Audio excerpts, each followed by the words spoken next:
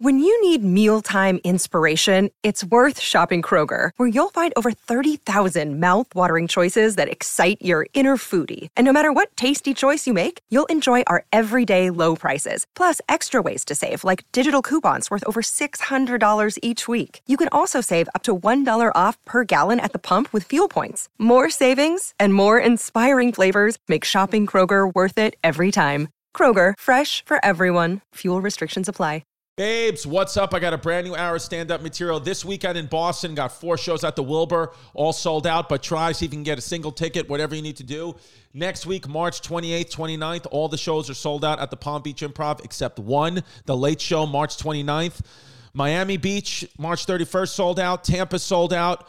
Austin, Texas, April 12th, I believe is sold out for the Moon Tower Comedy Festival. April 13th, San Antonio has some Tiki-Wikis left. The Late Show, May 5th in Buffalo has some Tikis. Ithaca, May 6th, some Tikis.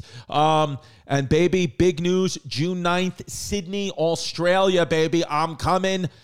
And then September 22nd, Radio City sold out in New York City, so we added September 23rd, the theater at Madison Square Garden. Go to ChristyComedy.com for Tiki-Wikis. I'm the new Bert Kreischer.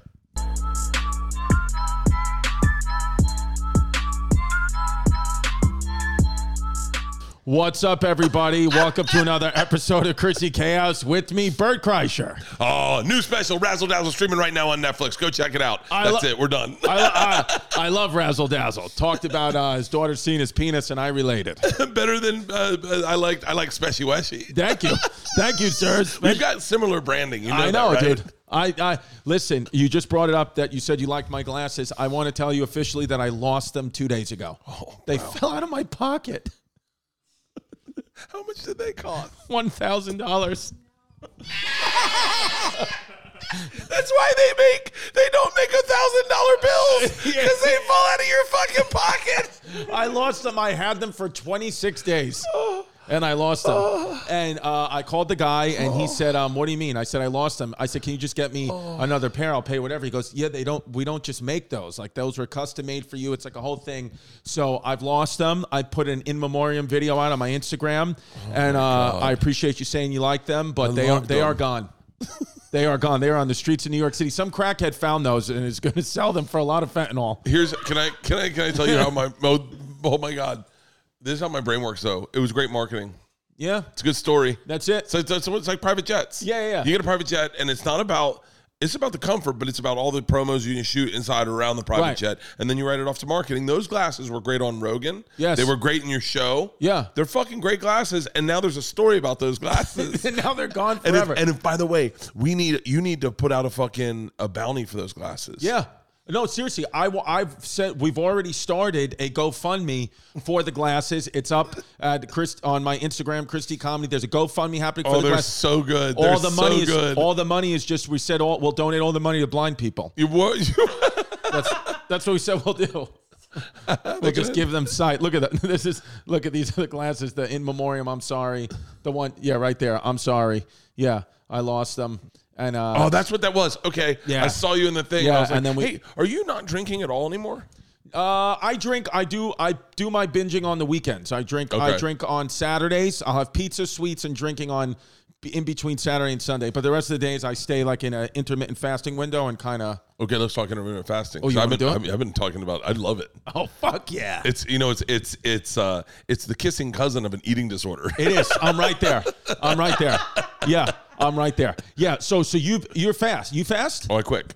Nice. I quick. I don't fast. I quick. What does quick mean? You allow alcohol at night. Okay. Yeah. Okay. So all right. So during the day, you only eat. When? What are your eating windows? I go as long as I can. Without eating? Yeah. I go, yesterday it was like until 4. Okay. And so I go as long as I can because I feel like, I don't know the math of these things or the science technically, but they say your body starts repairing itself. I'm on everything. I'm on steroids. Really? Oh, yeah. Testosterone? Well, yeah, you want to feel my arm? Feel it for real. Holy shit, bro. I know, right? Dude, holy shit. I know, right? Bert's jacked. Dude, Shane Gillis said to me privately, he goes, dude, in your special, you look low-key jacked. No, you do. And I was like, for real? And he's like, I can't say anything to Rogan, but like, you look low-key jacked. Jasmine was watching, my girl was watching Razzle Dazzle. Yesterday we had it on, and she's watching, laughing, and then she's looking, and then I see her like going like this. I was like, what are you doing? She was like, is he in shape or out of shape? That's what I want. That's what I want. That's the look I'm going for. Yeah. That's the look. Exact thing. I was like, I think he's both. She was like, yeah, he's both. Dude, I'm about longevity. Yes. I'm about recovery. You know, it's so funny. Everyone always comes to me about alcohol brands. They're like, hey, can we get an alcohol brand for you? And I go, no. That's not my brand. My brand is recovery. I woke up this morning. We went out last night. Had a great steak at Distefano's in Brooklyn. Love that place. No relation to my family. Oh, damn it. Yeah, I wish it was. I've lied to people and told them it was, but it's not. So we had a great steak. I had a filet. Okay. I like to order razzle dazzle, so I ordered 2 entrees. Yep. So I got the native lobster ravioli and the filet. Didn't even touch the ravioli because I'm on metformin, so I don't need to. Yes. So yeah, what's metformin? It's like a drug that fucking skinny people eat. Yeah, it's like what Mindy Kaling eats it. Yeah, or allegedly. I'd like to eat Mindy Kaling. Oh, she looks good. She's beautiful. Dude, I just like Indian cuisine. I like Indian women. Yes, me too. My favorite brand of woman. I've said this many times before. We're about to become fucking brothers right now. Yes. This is move over, Segura. It's not Mindy, and it's not Mindy Kaling's category anymore. Not fat Indian chicks. Chubby Indian women. Is what I like. Chubby Indian women. For real? Yes. Oh, let me see. Keep scrolling, not the same one. In my porn category, I put chubby Indian chicks once in the search engine, and it got me in a lot of trouble. I mean, come on. Chubby Indians. Indian women have... I love Indian women. The most beautiful features. Yes. Is that racist? No, and they have the longest last names. I'm dyslexic, so I don't think I could even pronounce them. I give up on names. Yeah. The Dolphins quarterback, Tua Tagovailoa. Oh, Tagovailoa. I just call him Tua. Tua Tagovailoa. I always confuse him with the other one that got catfished. I'm always like, did you get catfished or was it the other one? Friends of mine. Monte Teo? Monte Teo, not friends. He DM'd me. I love Monte Teo. I talk in. My wife says I talk in hyperbole because I like to make you feel the way I feel about the thing. I don't need you to know the truth. I want you to feel it. So they did the documentary. I watched the documentary and then I came out and I said, what a fucking solid dude think about the world then, right? In 2012, everyone just said he's gay.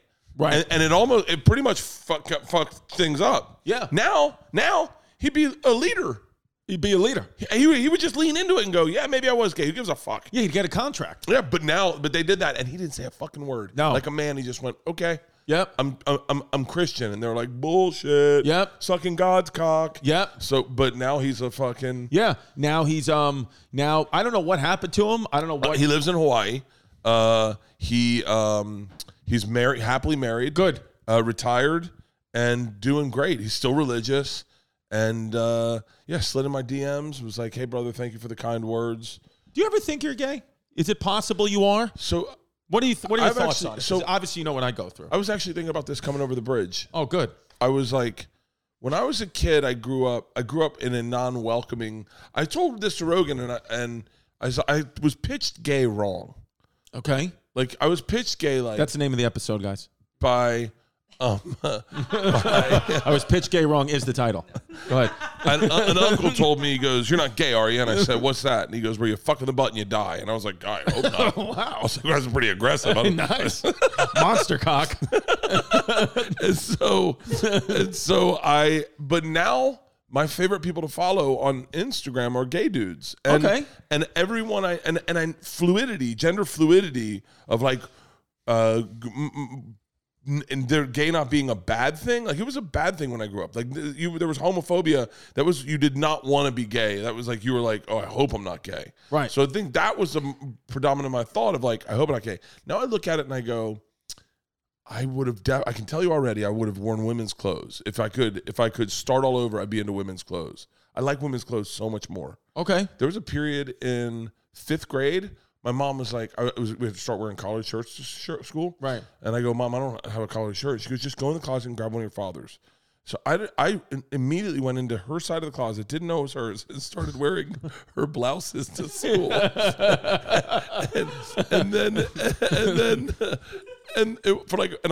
looked good. Yeah. And you felt good. Yeah. And then I think one of my friends was like, is that a woman's blouse? This girl, Nell Rudolph. And I go, no. And they go, I'm pretty sure it's a woman's blouse. I go, no, it's just, my dad's silk blouse, my shirt. Yeah. She was like, no, the buttons are on the other side. And I went, huh? Yeah. She goes, the buttons, women's shirts, the buttons are on the other side. And I went, nah. And then I was like, this is from France or something. And then I was like, wait. And then I'm like, I think I'm wearing women's clothes. Yeah. And I loved it. Well, dude, but you know what? It's interesting because fashion is what you want. I mean, if this was the late 1700s, I mean, all the founding fathers were dressed like women. They all had high heel shoes, skinny pants on, wigs. Here's my theory. These are the shackles of heterosexuality. Yes. We don't get to pick. All my clothing choices for my whole life has been like, don't look gay. Yeah. Like, don't look gay. You don't want to stand out. Yeah. In college, you'd come down and you'd take a chance, and they'd be like, whoa, what shirt is that? And you're like, well, you like it? And they're like, sure, what kind of bar are you going to tonight? You're like, oh, fuck, I'm going to go change shirts. I mean, if a blind person came in here and just tried to feel out our gender based off our clothes, they would think that based off our skinny, tight jeans, we're the women, and the girls in here are the men because they're the ones wearing baggy clothes, and like they're the one they would think, you have to have a 17-year-old teenage boy working for your show because of the baggy pants and sweatshirt, and then us, they'd be like, oh, look at these beautiful women's legs that are. Because fashion is what you make of it. Like Harry Styles, he's not gay. He's queer baiting though. Now, queer baiting means which is trying to get the queers to come to your show. Yeah, yes. Got it. It's like it's what Kathy Griffin did naturally. Got it. Like that was her fan base, and then some people found that was a natural thing, and then some people were like, It's the incorporation of apparently gay characters or same-sex relationships into a film or television show. It's like when they go, Han Solo's gay in this movie, and then all the gay people are like. They think that the gay people are like, yes, you did it for us. But a marketing team's like, yo, if we queer them up a bit, it's a lot of dollars we can get. Here's the thing, even Jazz, my girl, she's Puerto Rican. You can tell very quickly. Like that's right. They did it with Velma. They made Velma gay, which I think we already wasn't she always gay? Shout out Meg Thee Stallion. Yeah. So what I want to know, I would have never welcomed women into my life if I didn't have to. Right.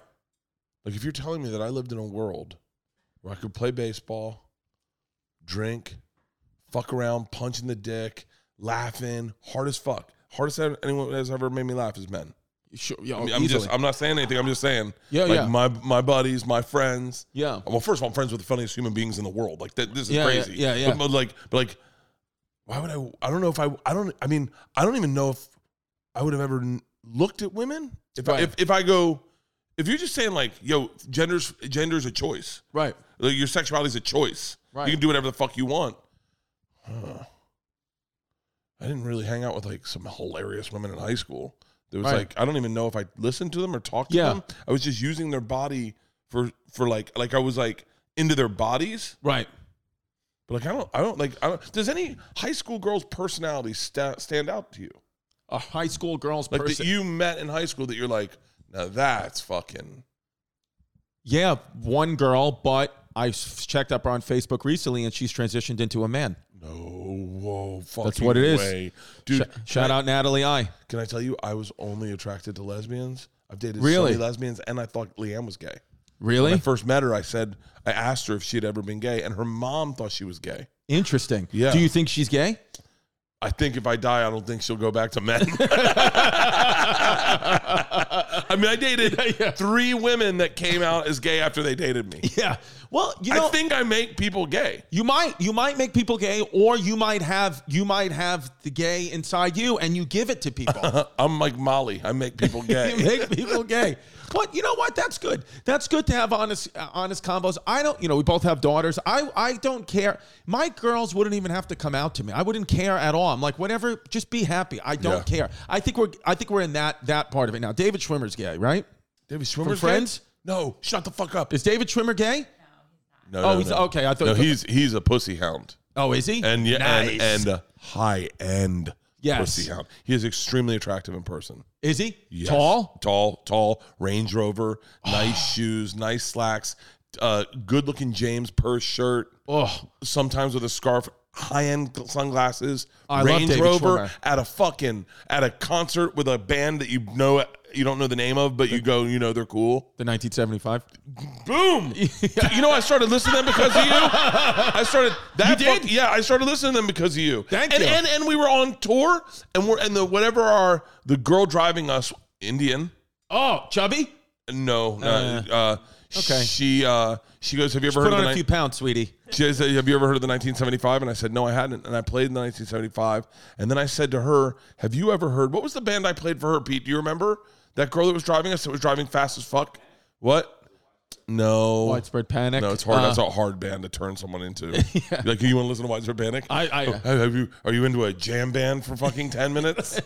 Oh, this is cool. So that's cool. Oh, this is great. Widespread Should we be Panic. getting high or something? Yeah. Oh wow, that's cool. Oh, look at that. Turned you on to them. God, man, Widespread Panic. Widespread so Panic. good. Yeah, see, I don't know them, but I'm in now. See, I was never into music growing up. When a lot of people out there formative years in high school, like they fell in love with a band and it helped them do this or that. I never dealt with that. I never listened. Or I would listen to Whitney Houston. That's all my mom and dad would listen to. I'm only now starting to open up in music. Like if you said, like I couldn't name one Led Zeppelin song. I don't know any of them. But I'm Chris. going back now and learning. Chris, there's so many great fucking. What bands do I need to get educated on? Okay. That are not like obscure. Because dude, I'm telling you, I don't know anything about music. I know Queen songs. That's it from the movie Bohemian Rhapsody. So I mean, Widespread Panic is one of my favorite bands. Wilco, do you know Wilco? No. Wilco. Do we know Wilco? You love Wilco. Wilco is sensitive dad music. Oh, that's what I'm into. Yeah, Wilco's sensitive dad music. That's one of my favorite bands. I got to meet Jeff Tweedy backstage, and I geeked the fuck out. And much like the 1975, I'm almost certain he's not a fan of my comedy. There you go. Well, no, I got. By the way, I got clarification from the 1975 that they actually do like my comedy. Oh, so yeah, they have to. Now you said it on fucking Rogan, and they became a thing. Yeah. Before they were 1975, that was just 2 years after I was born. Yeah. Now they're fucking the thing, and they're like, yo, I guarantee you they're fucking. This is what sucks about the 1975. Fuck them. You know what? They were true to their artist roots when they didn't like you. That's who the fuck they are. And then they found out Rogan could get them over, and they're like, Chrissy Wizzy. I love Chrissy Chaos. You fucking pussies. You should have said, I still hate you. You should have doubled down and been like, fuck Chris Distefano and fuck his sunglasses. Oh my God, I would have came all over them. That's God damn it, the fucking 1975. The last hope we had were fucking musicians, rock stars, and they turned. No, well, you know what I heard happen is so the guy, one of the singers, DM'd me, and he said, he goes, bro, I don't know who told you that. We actually loved your comedy. He goes, so whoever your friends are, they're fucking lying to you. And I was like, oh shit. And then I found, because one of my friends was like, knows them, opened for them once or something. They used to have comedians open for them. And I was like, they said that they didn't like it. He goes, no, I didn't say they didn't like it. I said they probably wouldn't like it. I was like, you're a fucking little piece of shit. You little fucking scumbag. By the way, I was actually upset when I found out that 1975 didn't like you, because I was like, how can someone not like you? Oh, thank you. Yeah, I mean, you're one of the more enjoyable humans I've ever met. Oh, and so I feel the same about you. I think you should. We cried on your podcast. Oh, dude, I've had so many people. Can I tell you, Stylebender, Israel Alessandro? Sure. Do you know who he is? I'd love him to get me in a chokehold. I don't think he liked me before. I was also saying I wanted to fight him, but that'd be a fun fight. I think you could do it. Drinking. So we go beer for beer. Yeah. And at 10 beers, we fight. So he'll be. Oh my God. And I'm going to be fucking just getting started. I'm going to put the 11th back just to get in shape. Yeah. He's so fucking good. He's awesome, dude. But he DM'd me the cut of us crying. Yeah. I cried in front of Shane Gillis yesterday. Why? I told him a story. I told him I cried this morning. I'm very emotional. About you. I'm very emotional lately. Yeah. And I told Shane, I can cry. I cry all the time. And he was like, bro. And then awkward, don't do it. Oh. Yeah. And so, and then that's a good Shane. Yeah. I told him a story about a dream I had. It was a really and his partner Shane, Matt was like, wait, I have intense dreams. I go, I have really intense. He goes, just tell me one. I had a fucking crazy dream one time. And I told him the dream, and in the dream, I woke up crying from the dream. But in the dream, if I tell you about the dream, I'll cry telling you about the dream. Got it. And I started crying, and it would have been more comfortable to try to kiss him on the lips in earnest, in his bathroom, than to tell him this story and cry in front of him. He was like, yeah. No, he is a man from central Pennsylvania. He does not do well with that, with the crying. Wow, yeah, but that's good that you cry and that you have those emotions out there on your sleeve. Again, because you are one of those guys where you're just saying, guess my sexuality. Yeah. Just guess it.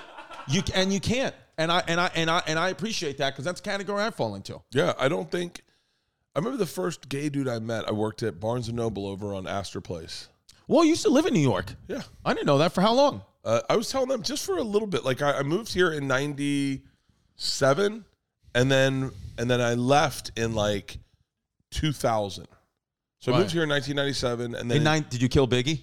But I got famous the month he died.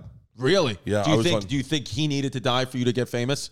Like a soul needed to be taken? I've thought about that. I thought about the same thing with Jim Morrison. I wondered if I couldn't exist in the same universe as Jim Morrison because he died like a month before I was born. Right. And there was a crossover. We must have met in heaven or something. Right. And like, because he went to Tallahassee and I was from Florida.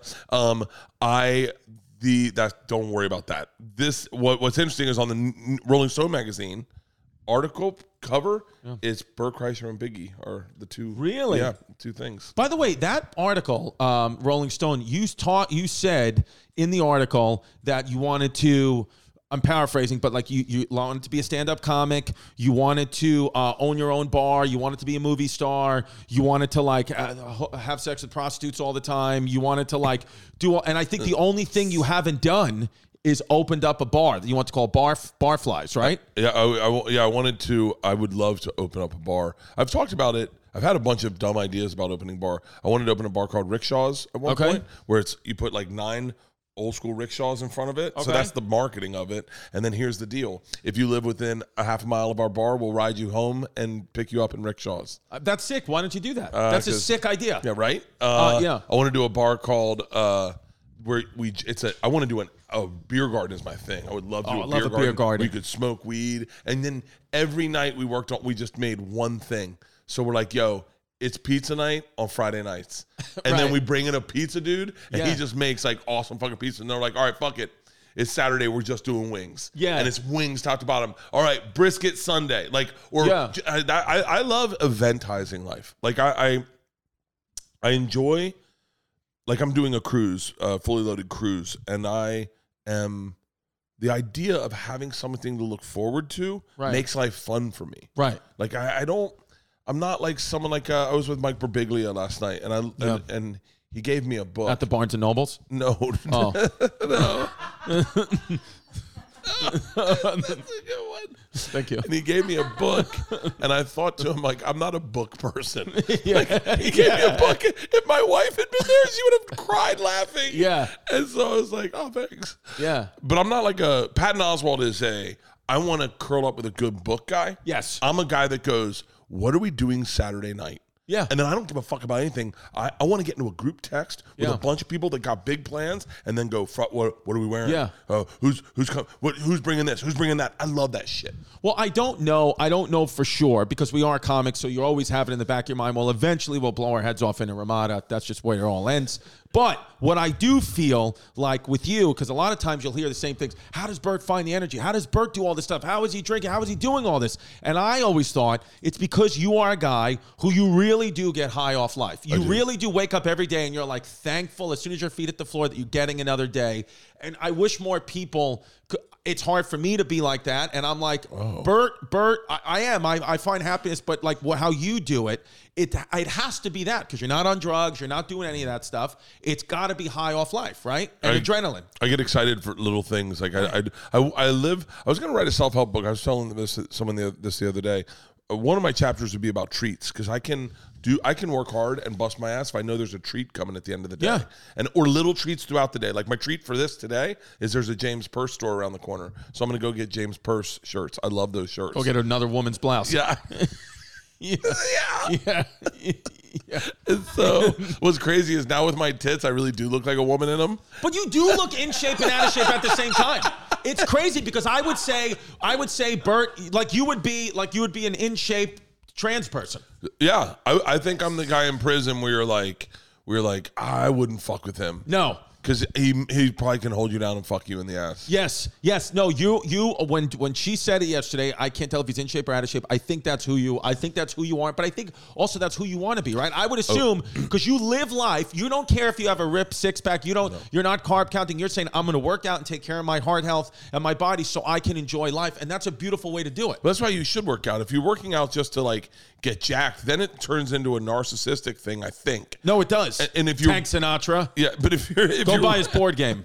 If you're working out to maintain a lifestyle and have fun and enjoy life, like I'd love to be like Rogan's in a great like I've seen him when he's gotten too jacked, but the way he's living his life right now, where he like busts his ass, works out, but he still like has cocktails in the middle of the day, smokes a joint, eats mushrooms. Like that's where I want to fucking be. That's where you are, though. That's the thing. Don't even say where you want to be. That is where I think that you are in.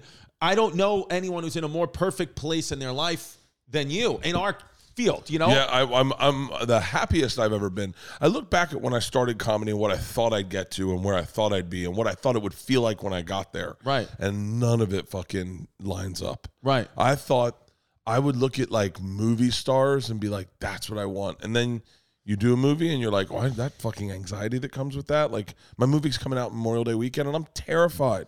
Like I have so much vulnerability. My special's out right now, and I don't know the right way to say this. I don't want to, but like it's hard to explain. But zoom in on his face, please. But if there's like I've seen the internet turn on people, sure, and so I was like, what if that happens to me? Like, what if people don't like my special? Right, and you forget that you're doing it in theaters and in arenas and in clubs and it works. You forget that it works. Right. You put it out there and you're like, what if it doesn't work? What if people are like, this, I'm boring. Right. And so I get it's very vulnerable to put your art out there. And I feel that way about the movie. I've never felt more vulnerable. Now I look back at that time when I thought the confidence Ben Affleck or Matt Damon must have. Right. I go, I bet they were young and terrified. That's why he's a fucking raging alcoholic. Yeah. Is because he's been living in this fucking like, what if I get, it's always like, what if I get found out? Right. You know? Well, but I think too, like and like you said, now you've done a movie and I would think though, like anytime I see movie stars winning Oscars and all that, you know, we just see the finished product, but like you going through it, like you had to be away from your family in another country for 3 months, where you can make, and it wasn't about money, you can make more money in 2 weeks doing it at home. One show. Yeah. Doing it at home. Yeah. So it's like you have to really, like, now that you've done it, would you do it again? 100%. Yeah, Bert, and I want to do it. I want to do it with my friends. Yeah, that's the only difference. Like I want to do it like, well, obviously Tommy and I are lined up to do a movie, and then I think we just got pitched another movie the other day. Hell yeah. But like I enjoyed the process of making a movie, the fun of making a movie, of living on set, being around a group of people. It's almost like going to camp, and then the creative process for me. I'll give you one example, and I think you'll appreciate this. I will. We all start from like a meager way to make our art. Like I remember my podcast investment originally was $800. Wow. And I have a saying, boil the bones and eat the hoofs. Like let's kill the whole fucking cow. Okay. Let's not leave one bit of this cow out there. That sounds like something Leanne says. Boil the bones, eat the hoofs. It does. It is. Yes. So we did the first scene of my movie. I woke up in the middle of the night, I was listening to Rogan, and I woke up in the middle of the night, and he said, no one really goes fucking hard on our movie anymore. And I woke up, I was like, my first scene isn't that hard. And I was like, it needs to be harder. It needs to be fucking rough. It needs to be fucking boom. And so I fucking rewrote it in the middle of the night, went to set. You wrote your movie? No, another guy wrote it, but it's all your ideas, though. Yeah. But we had writers Scotty Landis and shout out Scotty Landis. And sounds like a criminal, but it's got to be a good guy. I got another guy. I'm fucking. But we had great writers and my great director. Yeah. So I rewrote it and I brought it in. And I said, just as an option, can we do both? Just because I want something hard.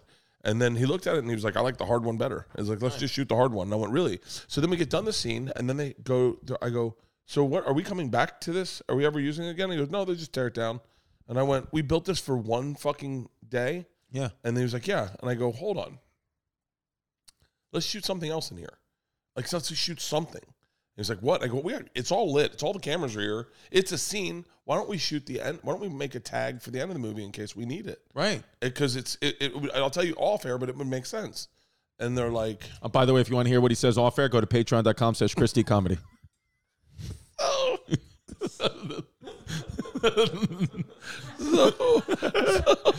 Whole room is mic'd. So smart.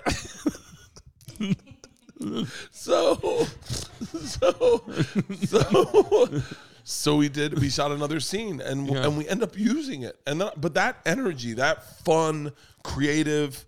There's a scene where one of the actors did something, and I was like, wouldn't it be cool if he like put a little like goofiness into it? Yeah, because he's a scary guy. Yeah. And so I went over to him and I was like, hey man, and maybe you're not supposed to do this, but I was like, hey, what if you did this? And he was like, okay. And so he did that, and it worked, and it's in the fucking trailer. And I'm like, fuck yeah, wow, and all that shit, and like, and that process was so fun. That just making it. All I want to do is make it. I don't want to direct it. I don't want to edit it. I don't even want to be at the screenings. I just want to make it. Yeah. Because it was so fucking fun. So so the next one, would you feel like you would need to do like did you feel like being just away from home for that long in another country? It feels like it doesn't bother you, or you just find a way to like accept it all. It's because it's hard for me, and I look at you and I'm like, Bert loves his family. He does all this stuff. How does he accept it all? Well, George is in college now. Okay. Isla's flying out to New York tomorrow with Leanne, so we're bringing Isla a lot of places with us. Okay. I don't know. If they were little kids, you couldn't be doing this. No. I couldn't. I've had a lot of assessment from Leanne. Leanne saw that clip of us, and she goes, you really beat yourself up for being a bad dad. You were around a lot more than you think. Yeah. And I was like, really? I was super obsessive about getting home. Like I had to work the clubs. We didn't have any money, so I had to do clubs for like $3,000 a week would be a great payday. That was like, hell yeah. That was fucking good money back. I mean, yeah. I look back at $3,000 a week and going, I've almost made it. Yeah. But I had to do them. And so I'd go out as late as I could and I'd fly home. We used to do this thing, me and the girls, when I'd leave, they'd stand in the front yard and I'd go tell the driver, just go. And I'd roll the window down and I go, I love you. And I go, do not stop, just go. I go, I love you. And they go, I love you. And I go, I love you. And they go, I love you. And then he'd keep going. I go, I love you. And we'd yell it until I was on the corner of Riverside and Laurel Canyon by the Starbucks. I go, I love you. And you could hear two little girls, I love you. That's awesome. And so I made it fun. I was also the dad that would come home. Leanne told me all this because you conveniently forget your wins. Right. As a comic, you look at the negatives. Sure. How can I improve? Yeah. That's how I only look at how can I improve. I don't hang out with fucking losers. I hang out with people better than me. On everything I fucking do. On everything I do. Every one of my friends is fucking funnier or better or does something better than me. I don't fuck around with people below me. I just do not. So that's why you hear me talk on podcasts about like how fucking amazing you, Tim Dillon, fucking Schultz, Giannis, Mark Norman, Shane Gillis, Joe Rogan, Tom Segura, Bill Burr. These are the motherfuckers. That's who I fuck with. And so but I only look at my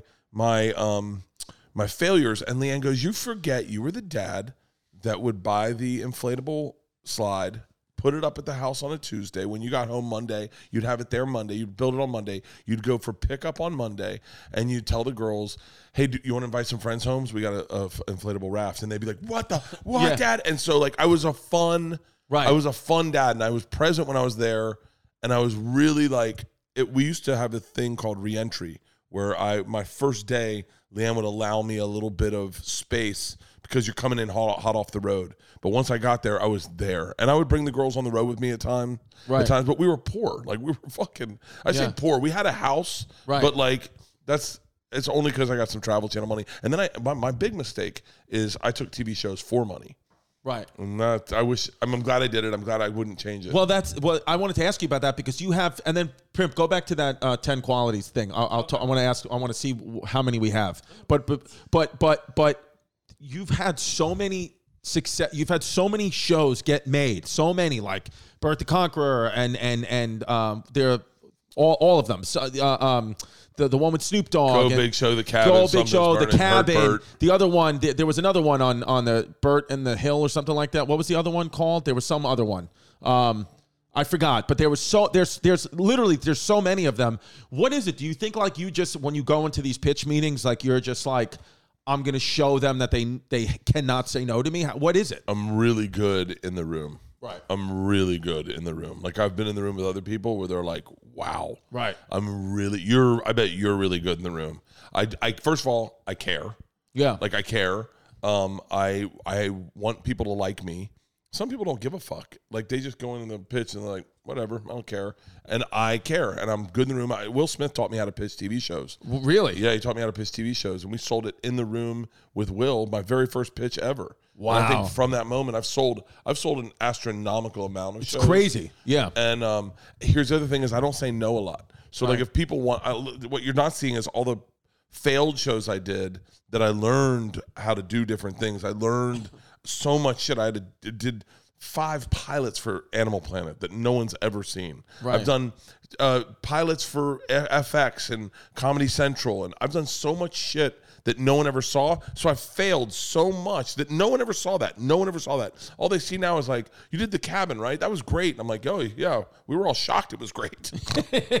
Yeah. Like, the Travel Channel stuff was successes, but not like industry success. It was just successful in that market, in that brand space. And I made good money, and they were fun. I mean, I traveled the world for like fucking 9 years. Yeah, well, that's the thing is what you said too is like you were passionate about it. Like the money was coming. Sometimes some of them maybe you said you did for the money, but what I think also the thing that drives you and why you're able to do these to the rest of us feel like superhuman things. Like nobody has your energy, nobody has your work ethic. I'm like, and people always trying to figure it out. And I'm like, I think it's because he genuinely loves what he does. Like absolutely. he would do this for free. Oh, I did do it for free. Yeah, for a long time. For a long time. Yeah. People forget, like, well, I did it for free. I did a lot of shit for free, and I just love all of it. I think we're so lucky. You know, my dad had a theory called eat shit, cash checks. And okay. He's like, buddy, you eat shit, you cash checks. And it wasn't until I got almost done my Travel Channel deal, right about to get let go of from Travel Channel, that my dad goes, I think I fucked you up. Why? I said, really? And he goes, eat shit, cash checks is for people that aren't talented. When you're talented, you can ask for more. You can show people your talent. And he was like, you need to do a special. And I was like, yeah, okay. And then I got let go from Travel Channel, and I was forced to like kind of man my own boat because no one gave a fuck. No one gave a fuck. Like, that's the other part is like I got done Travel Channel, and I mean, this is a crazy feeling that I know. I can tell you comics that feel it right now. Right. I can tell you their names. No one gives a fuck about them. No one's writing an article in Variety about them. No one's getting them a special. No one cares if they ever quit stand-up. Think about this. Yeah. There was a point in my career when if I quit, no one would have cared. Yeah. No one would have been like, oh, fuck, whatever. No one would notice. And that's where I was. That's where I fucking was. Yeah. And I was like, well, I got to make it so someone cares. Yeah. I got to make it that someone, like, if I quit, that someone's like, oh, whatever happened to Bert? And so but in doing that, it was a panic, but I was forced to write my own boat. And I was like, well, no one's going to outthink me when it comes to content or promos, or I'm going to just bust my ass. I'm going to write a ton. Rogan told me backstage at the store, you need a Netflix special. And I looked at him, I go, Joe, how the fuck am I supposed to make that happen? How old are you, by the way, when all 43. That's the thing. So you were already in your early 40s, where some people, you remind me a lot of Anthony Bourdain, because Anthony Bourdain, That's a huge compliment. Yes. Because at one point, I hope it ends the same way. At one point, with me fucking a French chick? Yes. Me too. Her name's Pierre. Hello Fresh, baby. You know it. We love it here. Hello Fresh. It is pre-portioned ingredients, seasonal recipes delivered right to your doorstep. It's cheaper than going to the grocery store. HelloFresh knows you're busy. That's why they take care of the meal planning and prepping just for you. They free up extra time in your schedule wedgie. You can get high protein meals. You can get high veggie meals, whatever you want. They have it for you. Like I said, it's 25% cheaper than takeout. The meals have under 7 calories. You can get the Dietitian Win tag on the menu. Offers 700 calorie or less meals, and it's awesome. We use it in my house. We love it. The thing with HelloFresh is when I tell you these promo codes and the discount you're going to get, I say it every time. I don't know how the company makes money because it's like they're giving food away for free and it's unbelievable. All you have to do is go to HelloFresh.com/chaos60 and use the code chaos60 for 60% off plus free shipping. HelloFresh.com/chaos60. Use the code chaos60, 60% off plus free shipping. HelloFresh, America's #1 meal kit. Magic Spoon, my favorite cereal. I love Magic Spoon. They have literally, what this company has done is replicated your favorite childhood cereals to taste good, but each serving contains zero grams of sugar, 13 to 14 grams of protein, 4 to 5 net carbs. It literally, you can eat this cereal without the guilt. It's keto-friendly. It's gluten-free. It's grain-free. It's soy-free. It's only 140 calories a serving. It's like there's magic in every spoonful. I love them. I love frosted, peanut butter flavor, blueberry muffins, my favorite, honey nut, cookies and cream, cinnamon roll, and the best one, birthday cake. I love birthday cake. That's one of the new flavors. And right now, oh, wow, they got limited edition flavors, strawberry milkshake and peaches and cream. They taste like a dessert and are absolutely delicious. Only available for a little while, though, so you got to get them now. And we're going to give you a sweet discount. Go to magicspoon.com/chaos and grab a custom bundle of cereal and try the magic for yourself. All you got to do is go to magicspoon.com/chaos. Use that code chaos. You're going to save $5. And it's awesome. And they are 100% happiness guaranteed. So if you don't like it for any reason, guess what? They refund your money. No questions asked. Magicspoon.com/chaos. Use the promo code chaos. $5 off your order. Thank you, Magic Spoon, for sponsoring this episode. I was one time told by a Travel Channel, you, sir, are no Anthony Bourdain. Wow. Yeah, and I remember going, I'm in the wrong home. Well, I remember watching on a plane. I remember I was watching a documentary about Anthony Bourdain. It was maybe what was the documentary running something? Roadrunner. I was watching, and Anthony Bourdain said, when he was being interviewed, he said, by the time I got famous and people knew my name, he wrote his famous book, which launched him into a show. He goes, I think he might have said he was actually 43. He's like, I was already 43 years old. He said, so in my life, in my head, I had thought my good years, my good times had all passed. I'm in the back half of my life. Everything that was cool happened to me in my 20s and 30s, and I lived a rock star life as a chef. Nobody knew my name, but I had such a good time. But I'm in my early 40s, so it's over. If I was going to make it, I would have made it. He's like, little did I know that the next 10 years of my life were going to be my life. And I feel like when I saw that, I immediately thought of you. I was like, that is Bert, because Bert had everybody, the Van Wilder stuff, and as comics, we all knew you and loved you. It's like everybody knows Bert, but my mom didn't, but now my mom started finding out who you were, 10 years ago. Yeah. And I'm like, because you must have had thoughts when you were 40, 41, 42, being like, maybe I should quit, or maybe it didn't happen for me, or this is going to be my life. It'll be $3,000 weekends forever. I gave up. Not gave up. I accepted.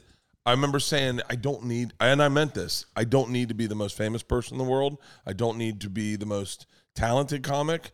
I don't need to be any of that. I just need to be someone that has value to someone. And Bobby Flay and I were in Dallas, Texas at a bar that had closed down, but they were letting us drink outside. Right. And he said, hey, man, be good to Scripps, and Scripps will be good to you. That was the name of the company that we worked for. And he was like, be a team player and keep. He goes, I've been with them 25 years. They're fucking good people. And so I was like, yeah, that's what I'll be. I'll be a Scripps team player. And so my dad said to me, we're on the porch having a cigar and a glass of wine. And he's like, I think I fucked you up. Right. So I was like, I'm going to be a team player, Dad.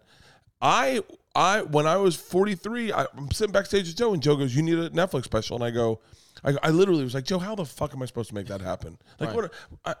It's so, any advice you can get from someone like Joe, I was unapplicable to me. I couldn't. Because this was a time in your life where you would go to a club and it was not sold out at that point. Oh, no. You had your As a matter of fact, on New Year's Eve, I got guaranteed $25,000 for a New Year's Eve show, thinking they thought I'd move a lot of tickets. No one showed up. They lost their ass. And at New Year's Eve, on the count of thing, we were in the Oxnard Levity Live, and it was barely anyone in the fucking room. And I drove home the next morning, and I thought, I better do something quick. Right. And I was like, but in a weird way, I was driving home and I had this insane sense of optimism because the sun was rising.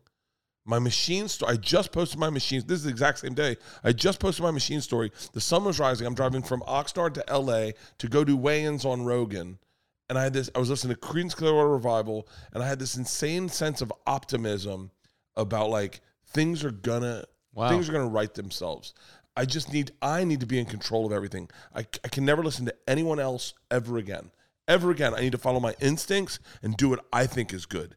And I leaned into the weight loss thing with Tommy. I leaned into podcasting. I leaned into these promos. I leaned into like finding cool shit. Like I got to tell you, like one of my favorite things is that like I forged relationships with guys in New York. You guys, when I don't think anyone in LA was like bending over backwards to meet you guys. Yeah, I was like I forged relationships with you guys because I was like you guys were making me laugh. Right. And this is a secret to my, if I have any secret to my success, it is that I love being a fan. Once you as talent can appreciate what it's like to be a fan, you can do anything. I ran into him yesterday, a guy on the internet that I thought was cool at this time, probably 6 years ago, Sean Evans, who was doing Hot Ones. Sure. I fucking found him. I hit him up. I said, "Yo, man, your show's dope. Can you fucking can I do something?" And he was like, "Oh, we just do athletes. But if we ever do comics, you are an athlete." And no. and so then later that year, he goes, "Hey, man, we're doing comics. I'd love to have you on." But I would find cool shit, and I become a fan of it, and I genuinely. And so. And that's got to be amazing that with what you're a fan of, you get to actually be a part of. It's like, it must make you feel like emotional. Oh, I got it. I don't know if it makes me feel emotional. I get excited very easily, but what's fun for me is watching shit I like blow up. Right. Like I love that. Like I love watching shit I love get big. Because then this one kid told me this one time. It was New Year's Eve, probably 8 years ago, and he came up, he was shirtless, and he was like, "Bert, can I talk?" No, it was after I started selling tickets. It was the year after, probably 1 year after that. He was shirtless because of you. Yeah, and he was not a good looking guy, and he didn't look like he had he was smaller, he was skinny, bad facial hair, acne, and a fucking bad head of hair, and he just looked at me and goes, "Bert, can I get you for like 1 minute?" And you know, as in a fan in selling merch, you're like, "Oh God, here we go." Yeah. And he goes, please, just hear me out. And I said, "What's up?" He goes, "I'm a fan of yours. You need to know what that means." And I was like, "What's it mean?" And he goes, "I don't have shit in my life. I don't like sports. I was never good at sports. I don't have a girlfriend. I'm probably never going to get married. I'll never have a family. But I got you. And when you succeed, I feel like I made the right decision. And because I was a fan of yours, so when you succeed, I get to succeed. I get to show my people, you know that guy I like? Look, he's blowing the fuck up. Because I know you're going to be big." And I was like, and it connected so immediately with me because I was like, oh, I'm a fan of a lot of shit. Hell yeah. And I was like, and it's like when Rogan signed his deal, right? Yeah. As podcasters, all of us were like, fuck yes. Yeah. Fucking listen. Yeah. And I wasn't like, why not me? I was like, that's amazing that's happening in our field for somebody. When Tim Dillon's the highest earning fucking Patreon, I go, nothing but respect. Fuck yes. Yeah. When you see Schultz do what, 12 million on a special on YouTube, I'm like, game changer. And guess what? That game changer, I met fucking 4 or 5 years ago when I was like, this guy's funny. I want to get him on my cooking show. And he came on and did my cooking show. Like, I love that energy. And what's cool is, and I'll be the dude that introduced that energy to us was Rogan. Yeah. Rogan started finding us and going, "Dude, you're funny as shit. I want you on my podcast all the time." Yeah. And then all of a sudden he introduces us to I mean, dude, I've had so many emotional conversations with this man that like, he's like, "I love that you're blowing up. I love that you have a movie coming out. The only reason my movie's coming out is because I leaked it on his fucking show." Right. And I mean, that guy's been so good to me in a way that I could never repay. Right. Well, it's paying it forward always. Like I would assume like one of the best compliments you can get is when, or that you hear of, like if somebody discovers, like, you know how many people got turned on to me and now come to my show. It's because I went on your show. Because I went on your show when you were doing it in your house, in the back room, the old house. Yeah. You know, you had me on, and you, as you said, like when nobody was giving really any New York comics a chance, you and Theo let me come on your show, and then I started to get all these followers, and that's the beginning of things starting to change a little bit for me. So I you know, anytime I hear, which is not, you know, that much, but if I hear somebody discovered a comic because they came on my show, it feels amazing. And you have broken so many comics. Like you're a lot of our Rogans, you know what I mean? Oh no, because Rogan had, you know, his guys, and Rogan, you know, and now I've been fortunate to go on his show, and I feel the same way about Joe. I love him. Being around him, it's like amazing. But really, like my kind of, it was really you, Theo, you know, Fighter and the Kid, like letting me go on those shows, and then everything started to change. It's fun when I watch you kill it somewhere. Like your last Rogan appearance was great. Oh, thanks. And I think I texted you it. Yeah.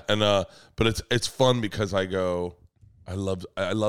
And this is a narcissistic thought. But I go, I knew I was right. Like it's fun. I go, I knew I was right. That kid, you made me, the first time I met you, you made me laugh so fucking hard. Yeah, I remember you were killing for 2 hours with no socks on. You were barefoot, just ripping it up. I was like, this guy's a monster.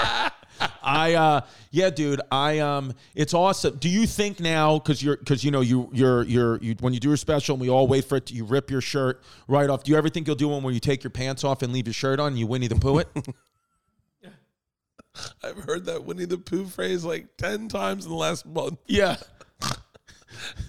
I did that for a promo. I just took my pants off and kept my shirt on. You did? Yeah, and it did really well. So maybe. Yeah. Why not? Because I was thinking about that. Like you'll have to do something, you know, like different at some. Well, I guess you don't have to. It's your thing. Well, first of all, this is the weird part. Is it's not like a hook. I am genuinely more comfortable shirtless on stage. Way more comfortable shirtless. Like it's insane how fucking freeing it is. Jasmine said the same thing. She was like, you know how comfortable that man is his own skin? She goes, that's freedom. She goes, he should have the red, white, she should have the stars and stripes painted on his body because that's freedom. I am so when I wear a shirt on stage, I'm so uncomfortable. I'm actually uncomfortable. Even like this, I keep wondering because a shirt will like accentuate shit that I don't want it to see. Like I doing Shane's podcast yesterday, I'm laying in a couch like this and a shirt on, and I go, I'd rather be shirtless. I'd feel so much better. So you took your shirt right off? No, I kept it on. Oh. But it's like I keep it on. I don't know. On stage, have you ever performed shirtless? No. Should try it. I'm negative about my body, and you know, Pimp and Venetia tell me I need to be more body positive. Oh, I think I look good.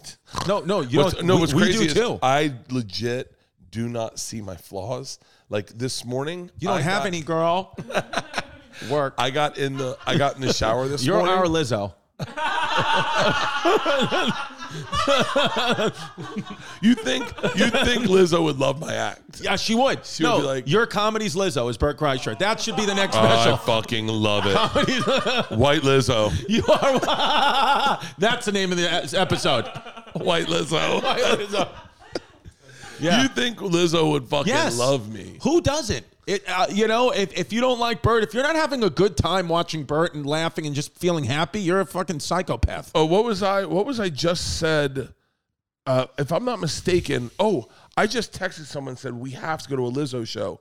I hope this comes out right the way I mean to say it, but all her dancers are like thick chicks. They all are thick. The whole stage. Yeah. And dude, there is nothing. Have you been watching? I'm obsessed with the HBCU cheerleaders. No. Where can I watch them? YouTube? No, TikTok. Get on one TikTok. Bethune-Cookman's got a great one. Shout out to Bethune-Cookman. HBCU cheerleaders. Here it is, TikTok search. Just, oh my God. That's it. They must crush. Fucking, dude, they wow. Look at them. Right now they're doing a dance-off between the other team, right? So then watch, look, they're just talking shit. I love it. I think it reminds me of Breaking 2 Electric Boogaloo. Yeah. And then they just do these back and forth. But these girls, the way they do it, one of the keys is it's almost like, however I'm about to explain this. It's almost like a virus. So like one girl will be like, you about to get bucked. Get ready to get fucked. And no one else is doing it, right? And by the way, I'm just making up lyrics. And one girl will do it. It's a good lyric. And then 3 girls will do it. Now, out of a group of 23, you about to get fucked. Get ready to get fucked. And then the whole group will do it. And then they'll loosen it up and they build it. They really know how to use crescendo. Right. It's so And you think it's all improv. This is not pre-planned. That's the beauty of it. Yeah. Is it looks like one girl just stepped out and it's improv, and then all of a sudden it builds and builds and builds. Wow. Yeah, so HBCU cheerleaders, watch it on TikTok, folks. Watch it on TikTok. I didn't realize that this was a thing that's interesting. If you said, hey, what do you think's one of the things in Bert Kreischer search history? I wouldn't think HBCU cheerleaders. My algorithm But I'm happy that it is. So fucked right now. My algorithm is just gay dudes. I love gay dudes. Right. I'm almost to a point where I go, this is going to change our cultural DNA. Yes. TikTok. I found a young man, it's just gay guy, I'm pretty sure, and he was on top of his roof in a cowboy outfit, doing like pictures, and his mom's like, get the fuck off the roof. And he's like, Mama, I'm learning, I'm taking a, and it's like a southern gay dude, and I was like, followed. Luke and his brother Sassy Scott, you follow them? No. Get to know them. Dude. Dakota Wright. Benatia, Dakota Wright. No. No, you don't, hold on, you don't know Dakota Wright. No. You Pull don't him know up. Dakota Wright. Pull up Dakota Wright. Dakota Wright is the fucking GOAT. Pull up Dakota Luke and Wright. Sassy Scott are pretty fucking awesome. Dakota Wright. On Instagram, Okay. we're getting Dakota Wright's TikTok going. Let's get to Dakota Wright. Dude. All right, let's play a little Dakota Wright. Have you seen all these? Okay, go. Not this one? No, go to the 38 second one. 38 second 38 second, the one with the guy with the red shirt. Yeah. Here we go. Charlie's orders. Well, y'all, I'm usually saying, Oh, I've seen him. But tonight it's, Charlie. Hey, it's Dakota. For the table, I got the top shelf appetizer because I'm a top shelf Southern queen. And for to drink, I got a drink. So, Charlie's butter rolls and more. Hey, it's Jackson. For the table, I got the rolls. I'm having the honey drizzled chicken with French fries. And I've got a little side salad with honey mustard, and I'm washing it down with a strawberry lemonade. Genius. I love it. Because you would pitch that to somebody and they'd be like, no, we don't see anything. And I'm like, I see everything in it. You're doing exactly what you want, being fucking hilarious. I like that. I've DM'd him. Has he gotten back to you? Oh, yeah. Yeah. Yeah. Pull up those DMs. Patreon.com/Chrissy Comedy. He's the cutest in the fucking world. What state does he live in? I think he lives in North Carolina. He's going to come to one of your shows. Have you met him yet? No, I just went through North Carolina. Scott and Sassy, his brother Sassy, Scott Sassy, whatever, Luke and Sassy Scott are coming to my show in Melbourne in Australia. I'm going to try to get them. They're fucking When are you going to Australia? April. Well, I'm going for the first time in June. For real? Sydney. Yeah, Oh. and then they said if Sydney sells well, they're going to add Melbourne, Perth, Brisbane, It's going to sell New fucking Zealand. amazing. It's going to All sell right. fucking So amazing. you love going to Australia? This is my third time back. I absolutely love it. The fans are identical to our fans here. They are the same. And it gets bigger every time you go, right? It's get bigger. I think I'm doing arenas now there. It's fucking amazing, dude. Yeah, I'm doing arena. I think in Isn't Melbourne. it wild that at 43 years old, if I told you, hey, buddy, in 10 years you're going to be doing arenas internationally, you'd be like, no, that's not. I would have bet $20 million against that. I would have bet everything I had and a finger. Everything you made in 2022. And a little bit more. We've checked the numbers. I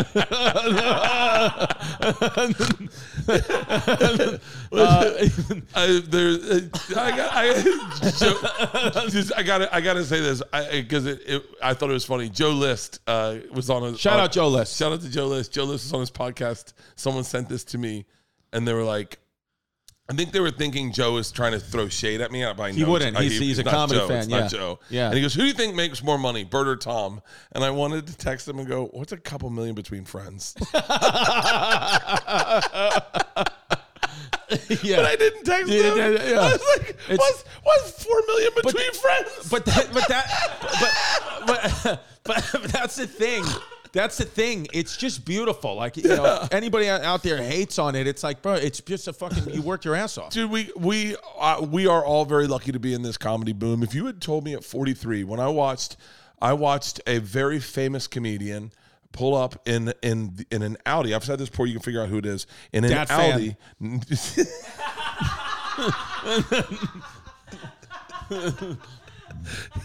in an Audi, and he had clothes that looked like he had just gotten back from space. They were like stylish clothes. Okay.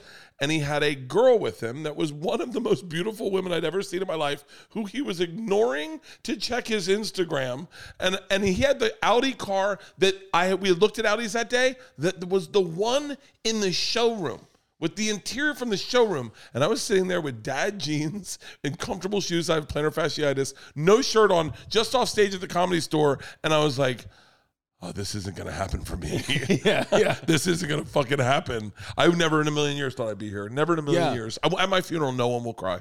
Everyone should be like, that's true. I can't fucking believe he did this. I can't fucking believe. That's why I want to write a self-help book, because literally no one's going to ever become David Goggins. Yeah. You got to run 50 miles a day. Yeah. No one's getting to be Cam Hanes. He jogs 12 miles at lunch. Right. At lunch up a mountain. Yeah. And then bow hunts all weekend and carries wild game out on his shoulders. Yeah. You do not have what it takes to be them. No, I don't. But you got what it takes to be me. All you need is a little bit of a break in your brain. Just break your brain. Yeah. Get a little punitive and have weird dreams of fancy, flights of fancy. Give yourself a nickname. Reward yourself with treats. Little things that I do that are my tricks of how I get through. I should write a self-help book. I really could. I could change average dudes, regular 4s out there. Yeah. 4s and 6s. That's my target market. Yeah. That's what I am. I'm a 4 to a 6. Yeah.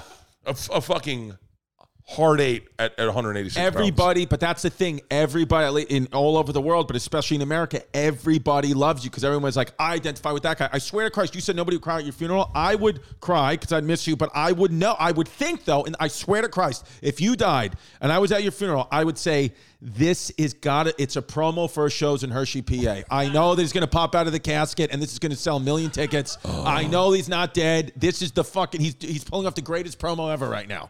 And I would believe it for a long time. That's a brilliant idea. That's a brilliant idea. Thank you. I'm gonna pre-record. Yeah. I should make money off my death. It's gonna be big. Why not? It'll be the biggest thing I'd ever done. It'll be the best Your Mom's House Live. I love the way your live. fucking brain works. I love the way your brain works. My death will be bigger than anything I've ever done. 100%. Why not move tickets and make money for my family now that I'm gone, right? Yeah. Why not move tickets? Why not pre-record a posthumous special? Seriously. Yeah. Why not do that? And I'm getting chill bumps. Dude. Why not pre-record a posthumous special? Oh my God, I'm going to get emotional. Where you rip your shirt off and you go, I guess I'm dead. That's it. And because you're never as good as you are when you're dead. Once you're dead, fucking Patrice, I knew Patrice. Patrice was awesome. He was fun to watch. Yeah. But man, when he died, that 800-pound gorilla, or elephant in the room, 800-pound gorilla. There you go. What's worse, that or him saying HBCU cheerleaders are a virus? No. 800-pound gorilla is the name of a production company, just so we're clear. Patrice is laughing in hell right now.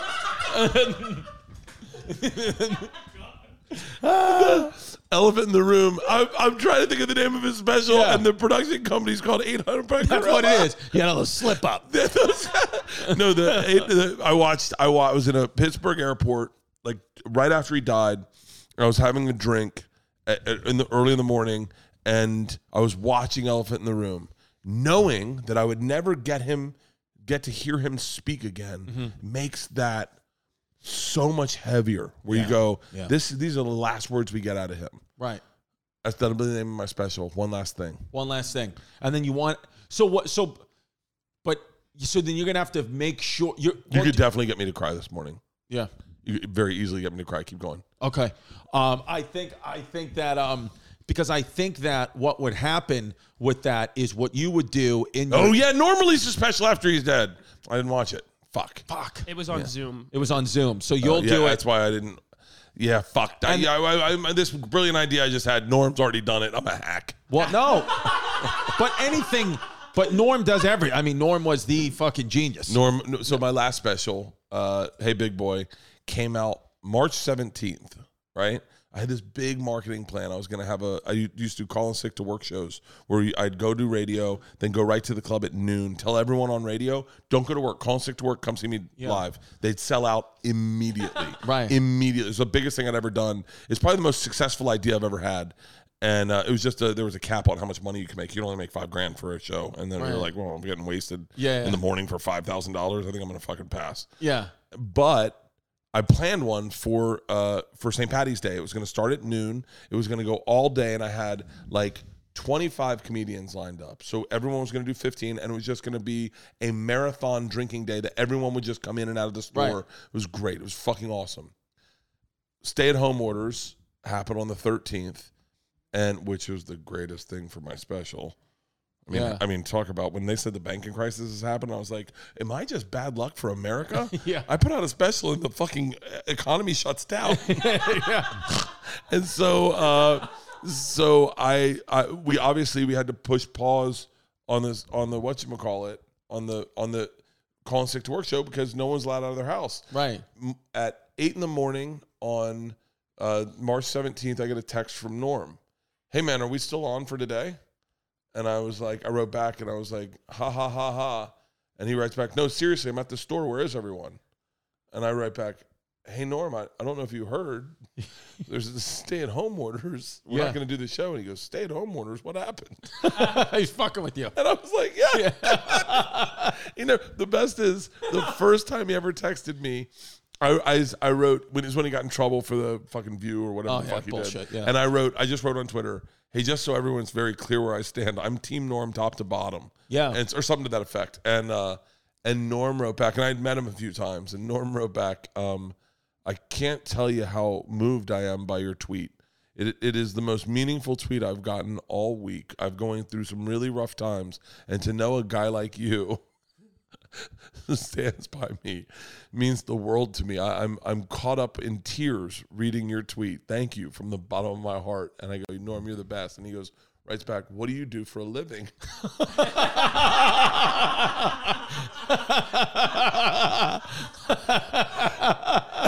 And then he wrote, I hope I get to meet you one day.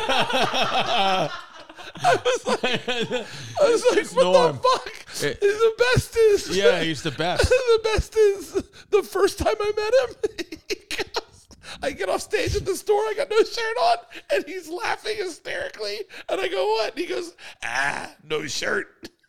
No shirt. No shirt. And someone walks by and he looks at me and he goes, no shirt. No shirt. That's all he said. Yeah, he just kept saying that. No shirt. Yeah. Yeah. No shirt. Yeah. He was beautiful. And, I love that he kept his illness, he didn't tell anybody, didn't make a thing about it. I'm going public the day before I get diagnosed. Yeah. I would never be able to hold that in. Are you fucking kidding me? No, look at how much money to leave on the table. That is the fucking special. You'd ruin your own special. Guys, I got diverticulitis. Yeah. This is the last time you're going to see me out. Yeah. Please. Diverticulitis. I have a question. Do you have any ghost experiences? Yeah. Oh, yes. Fuck yeah. Let's hear them. Oh, yeah. By the way, I love your whoop. Oh, thank you very much. I need a whoop. They're pretty good. My sleep last night was in the yellow. That's positive? I'm going to turn my workout from this morning. You want to see how many calories? Oh, you worked out already this morning? Yeah, I worked out at 6 in the morning. I love it, dude. Yeah, I get up at 6. What'd you do? What was the workout today? 20-minute run. Ooh, heart rate's 195 or 95 right now. That's not good.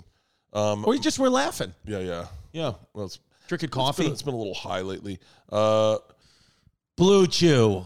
If you know me, you know I like being stiff, baby. And I like to get a stiffy, and Blue Chew is what gets me there. Blue Chew tablets are made in the USA, and they are prepared and shipped direct to your door. The nights are getting longer, but the breeze is the only thing that's getting stiff. I love it. What Blue Chew is a unique online service that delivers the same active ingredients as Viagra and Cialis, but in chewable tablets at a fraction of the cost. The process is simple. BlueChew.com. All you got to do is sign up at BlueChew.com, consult with one of their licensed medical providers, and once you're approved, you'll receive a prescription within days. The best part, it is all done online. No visits to the doctor's office, no awkward conversations, no waiting in line at the pharmacy. Just go to BlueChew.com, and they will send it to your house. And right now, if you put in the promo code CHAOS, if you go to BlueChew.com and you put in the promo code CHAOS, guess what's going to happen? You are going to get all you got to do is pay $5 at shipping, and guess what? You're going to get Blue Chew for free. Your first month for free. All you do is go to BlueChew.com,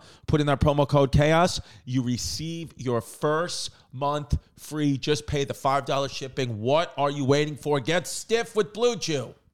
Guys, listen, if you're ever injured, you can check out Morgan & Morgan. Morgan & Morgan is America's largest injury law firm. They have over 100 offices nationwide and more than 800 lawyers. That's a lot of lawyers. With over $15 billion recovered for clients. Morgan & Morgan has a proven track record of fighting to get you full and fair compensation. Submitting an injury claim with Morgan & Morgan is so easy, it's more like using an app than hiring a lawyer. In fact, it's so easy, it's more like ordering takeout than hiring a lawyer. With Morgan & Morgan, you could submit a claim without ever having to leave the couch. Just open up your phone, and in 8 clicks or less, you're already done. If you're ever injured in an accident, you can check out Morgan & Morgan. They're free unless they win. Their fee is free unless they win. Wow, I like that. Way to go, Morgan & Morgan. For more information, go to forthepeople.com/chaos or dial #law #529 from your cell phone. That's thepeople.com/chaos or #law #529 from your cell. I'm going to call the lawyer on you. You're a criminal. My workout was 20 minutes of running, bench press, push-ups, squats, bench press, inclines, flies, and then pull-up bar hang, dip bar hold, and then in circuits. Right. And then what do you do, 1 hour? We worked out for an hour this morning, yeah. How many pull-ups can you do at once? 0. Oh, it's just the hangs. Just the hang. So if you can hang for a minute, you're healthy. Really? Yeah, that's what they say. And so, like pull all the way up or just hanging? Just hang. It's actually pretty fucking hard. I would imagine it's hard. Well, it's based on. It's not. It's more based on how heavy are you.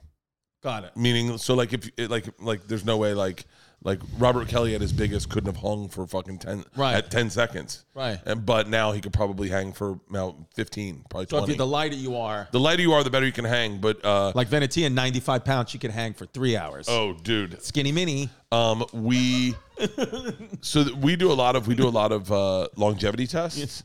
So like all the ones we did them during Sober October. We were doing them all the time. One of the ones is, can you get your heart rate up and then drop it by 20 beats per minute within a minute? Whoa. Yeah, that's how you can tell if you have a heart healthy. One was benching. If you can bench your weight, it was one. And by the way, I'm in like right now I'm in the top, if I'm not mistaken, I'm in the top 5% of strongest of people strength wise. Because right now I'm benching the most I've ever benched. I'm at like 265. Wow. And so once you get like there's a number of, I forget what it was, but like they're like, yo, I saw it on TikTok too.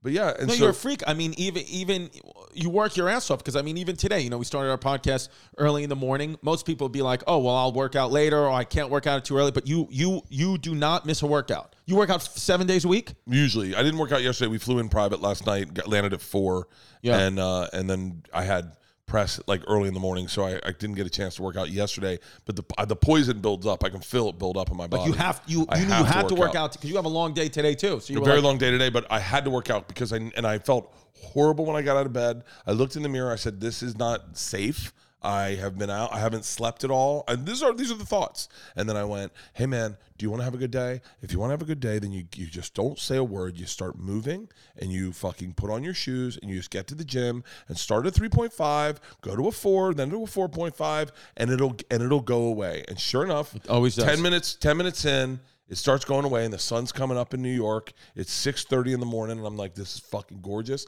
I'm in the fucking 1% of people that are happy. In this whole fucking universe, there is a 1% of people that are getting to do what they have, and here I am going to fucking piss it away by sleeping. Get on that fucking treadmill, you motherfucker. And then, and then my brain goes, she goes, I bring my trainer with me everywhere. She goes, push-ups and dips. And I go, enjoy your push-ups. Enjoy them. You can do them. I have a buddy going through throat cancer right now, and he can't work out. He can't do anything. He can't enjoy sunshine because he's dealing with all that shit. And I go, you get to enjoy these push-ups. Yeah. Enjoy your dip. Go really low. Go really fucking low. Yeah. And all that shit is like, my brain is very fucking weird with how I look at.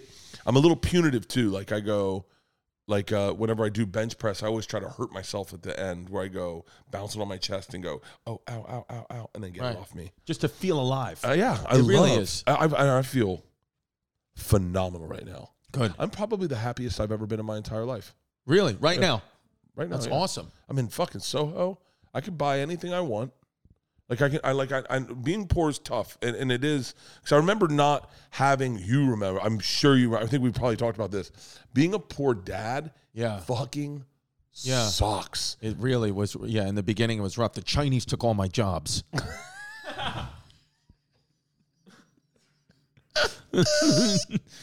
But yeah, and so but now you're beating the Chinese single-handedly, dude. Hardcore. You could buy a bunch of Chinese people if you want. I wonder. You could. I bet I could sponsor some. 100%, dude. Yeah, sponsor some. What if I? That's how I know you got fuck you money. If you come around, you're like, I own a Chinese person, dude. What if I roll? Hold on, that's a fucking great idea. What if I roll with a triad deep of fucking Asian dudes? That's like we rolled in. Yeah, and it's like not like, dude, we know the video where they're that's it. They're here. They're fucking here. We talk too loud. Yeah. What if you walked in with a bunch of Asian people? My first thought would be, this guy has a foot fetish. But Asian people that look like the Mexican gangsters. You ever seen that video with the dogs and the strut? Yeah. And they all sat back there and they didn't say a fucking word. Yeah, I might do that. I might hire a group of Asian dudes to roll deep with me. Yes, into fucking meetings. Yeah, just walk, and then you'll get every show sold. Who is it? Is it food? What did you order? Oh, you're being healthy. Yeah, well, because when's your fast over? My fast is, it's been. I'm at my 18th hour already. I stopped eating yesterday at 4:30 p.m. Yeah, I can't do that. See, that's the thing with me is I don't. The drinking I don't need to do. For me, it's sweets. Sweets is like alcohol to me. I think about them all day. Like, for real. All I'm doing is, I swear to God, I'm thinking about a vanilla cinnamon crumb muffin toasted with butter from my local deli, and I can't wait to eat it. And I'm not going to get to eat it this weekend because I'm going to be in Jacksonville on Saturday. So I'm not going to get to eat this muffin. So I'll wait till the following Saturday to eat Florida that Theater? No, I'm doing, no, not the Florida Theater, the Jacksonville Performing Arts Center. Yeah. I don't know. Yeah. And then Fort Myers on Thursday, and then Orlando Friday. Orlando? Where are you doing Orlando? Plaza Live or something like that. Okay. 900 seats. Oh, nice. Not terrible. Florida's fun. Fucking Florida's the best. Especially this time of year. Yeah. I can't wait. Yeah, I'm doing a whole Florida No run. press for it. You didn't do any press. No. Well, that, for me, that feels like, because and again, you're different because I know and by the way, this is another inspiring thing that you do, is you do things in comedy that most comics at your level wouldn't do. For example, a big thing of people don't know, like when you do comedy, when you're not selling, you have to get to the city the day before or do press the morning of, wake up at 6 a.m. You got to go on the radio. You got to sell those tickets. And once you start selling out, you don't have to do that anymore. And a lot of times you're like, what a relief. I don't have to do that. But you do it anyway because you genuinely are doing it because it's just fun. And you feel, well, this is such a beautiful, it's like an honor for you to be a comedian and do that. And that's really, really beautiful and inspiring to a lot of us. Also, the best time, the best time to do press is when you don't have to do press. Right. Like when you have to do press. I never heard of it. It's so much fun way. when you go in and they're like, and they're like, so what do you have to sell? And you're like, absolutely nothing. Yeah. I'm just here because I want to be here. I did my buddy Cowhead. Mike Couts is his name, but I know Mike Couts. Yeah, I do Cowhead. I call him Cowhead because that's what he used to be called. Yeah. That's how I met him. But I do his show every time, even when I don't need to. I sold out the Emily Arena in Tampa a couple weeks ago. Lightning. I went in, and I went in and did his show, and he was like, "You don't even need to sell tickets." And I go, "Yeah, I don't give a fuck. This is fun." Yeah. Me, Fitzsimmons,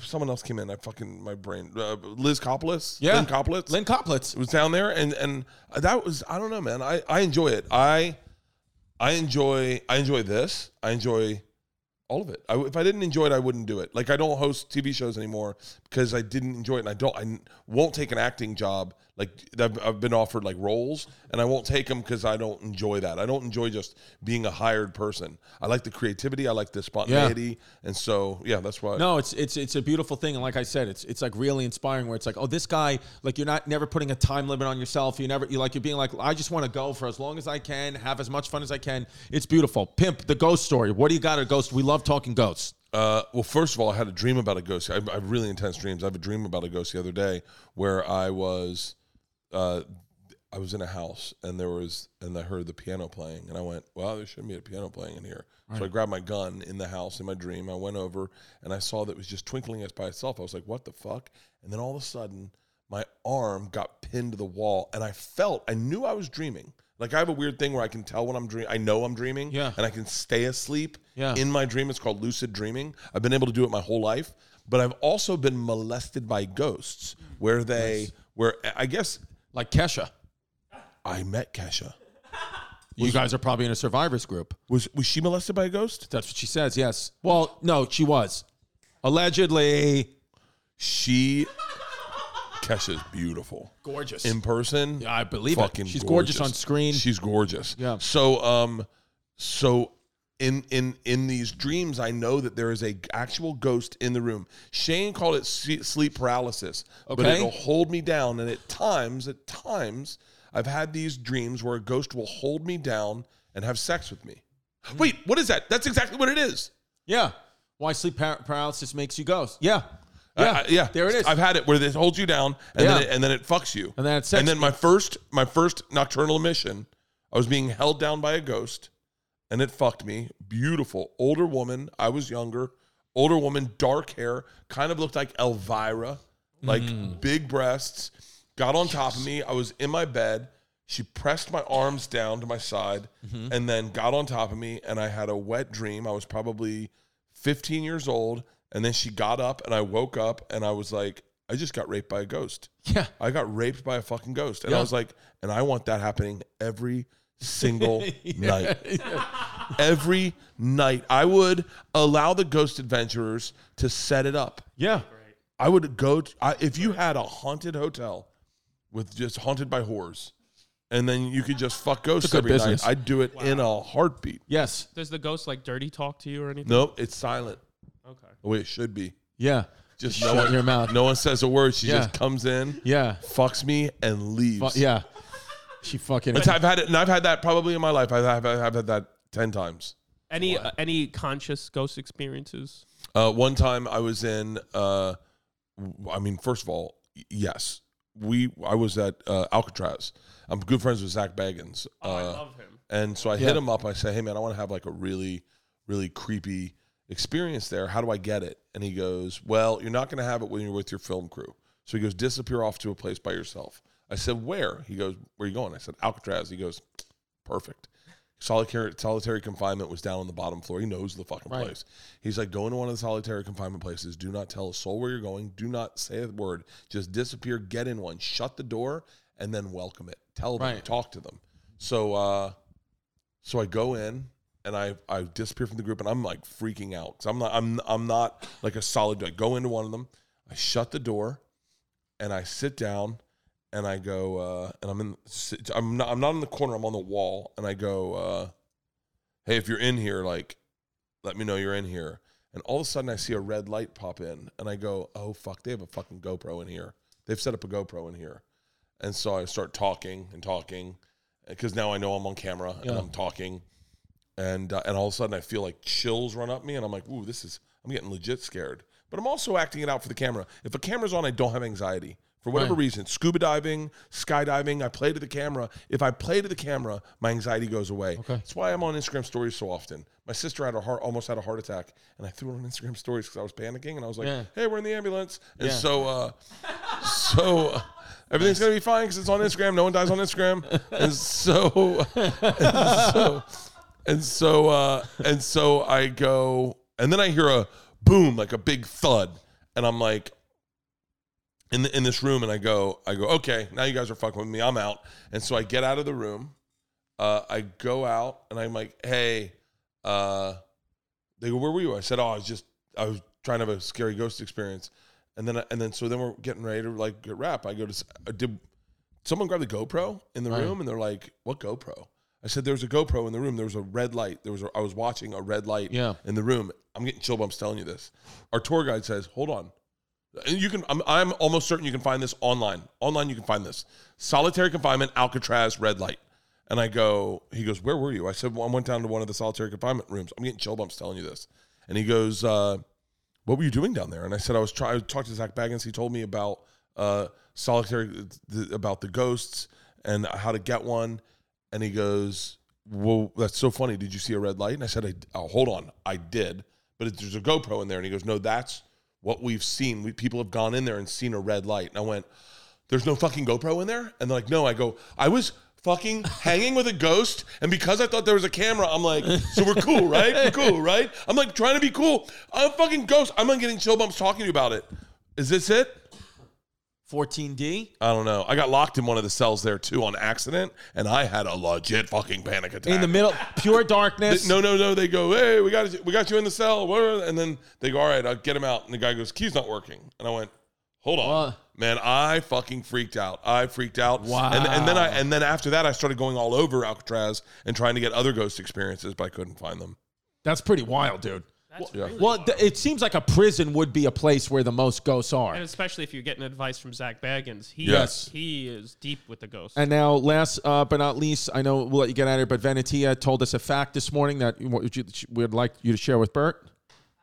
And you can ask him, because... Bert, do you know the nickname of Hitler's mustache? No, but hang on, wait.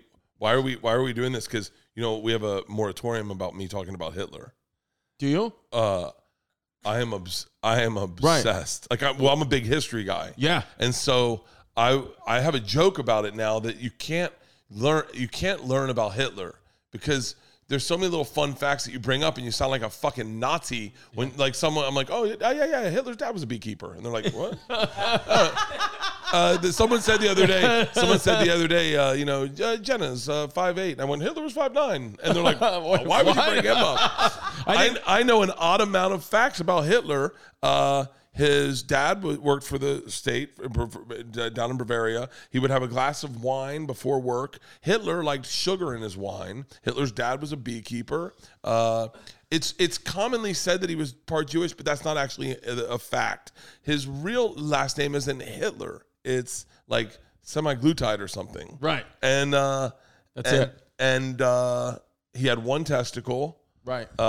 Which they say drove him a lot of his anger. Yeah. Because he has one ball. But wait, no. What is Hitler's? So his mustache is called the toothbrush mustache. Oh. It was popular in the 20th century, but during the time when he was in World War I, this little mustache allowed him to fit his gas mask securely on his face. Oh, I knew it was a toothbrush. I thought you meant he had a nickname for it, like old Pussy Swifter. No, his name, the name of Hitler. No, Hitler's. Because I'm a big history fan too. The actual name of his mustache was Razzle Dazzle. And you could see that Hitler mustache of his special on Netflix. Did you see Tom give me the Hitler's teacup? Yeah, teacup. It was great. I thought it was Winston Churchill. And it was Hitler's. It was so bad. It's a fucking one of the greatest gifts of all time. You have it in the house, right? Yeah. Yeah. Good. Well, maybe one day you'll be lucky enough to go to Bert's house and get a sip. If Tom doesn't know how to work fucking YouTube and... that fucking guy is so goddamn smart. I'm trying to figure out what to get him for his birthday. Now, do you drink out of that teacup? Every morning, my wife's breast milk. Yes. That's what it is. That's right. So what I did is I bought a bunch of different teacups, and then I set them all up around like in Indiana Jones and the Holy Grail. Right. So and then we do shots, and no one knows who's drinking out of Hitler's teacup except for me. God.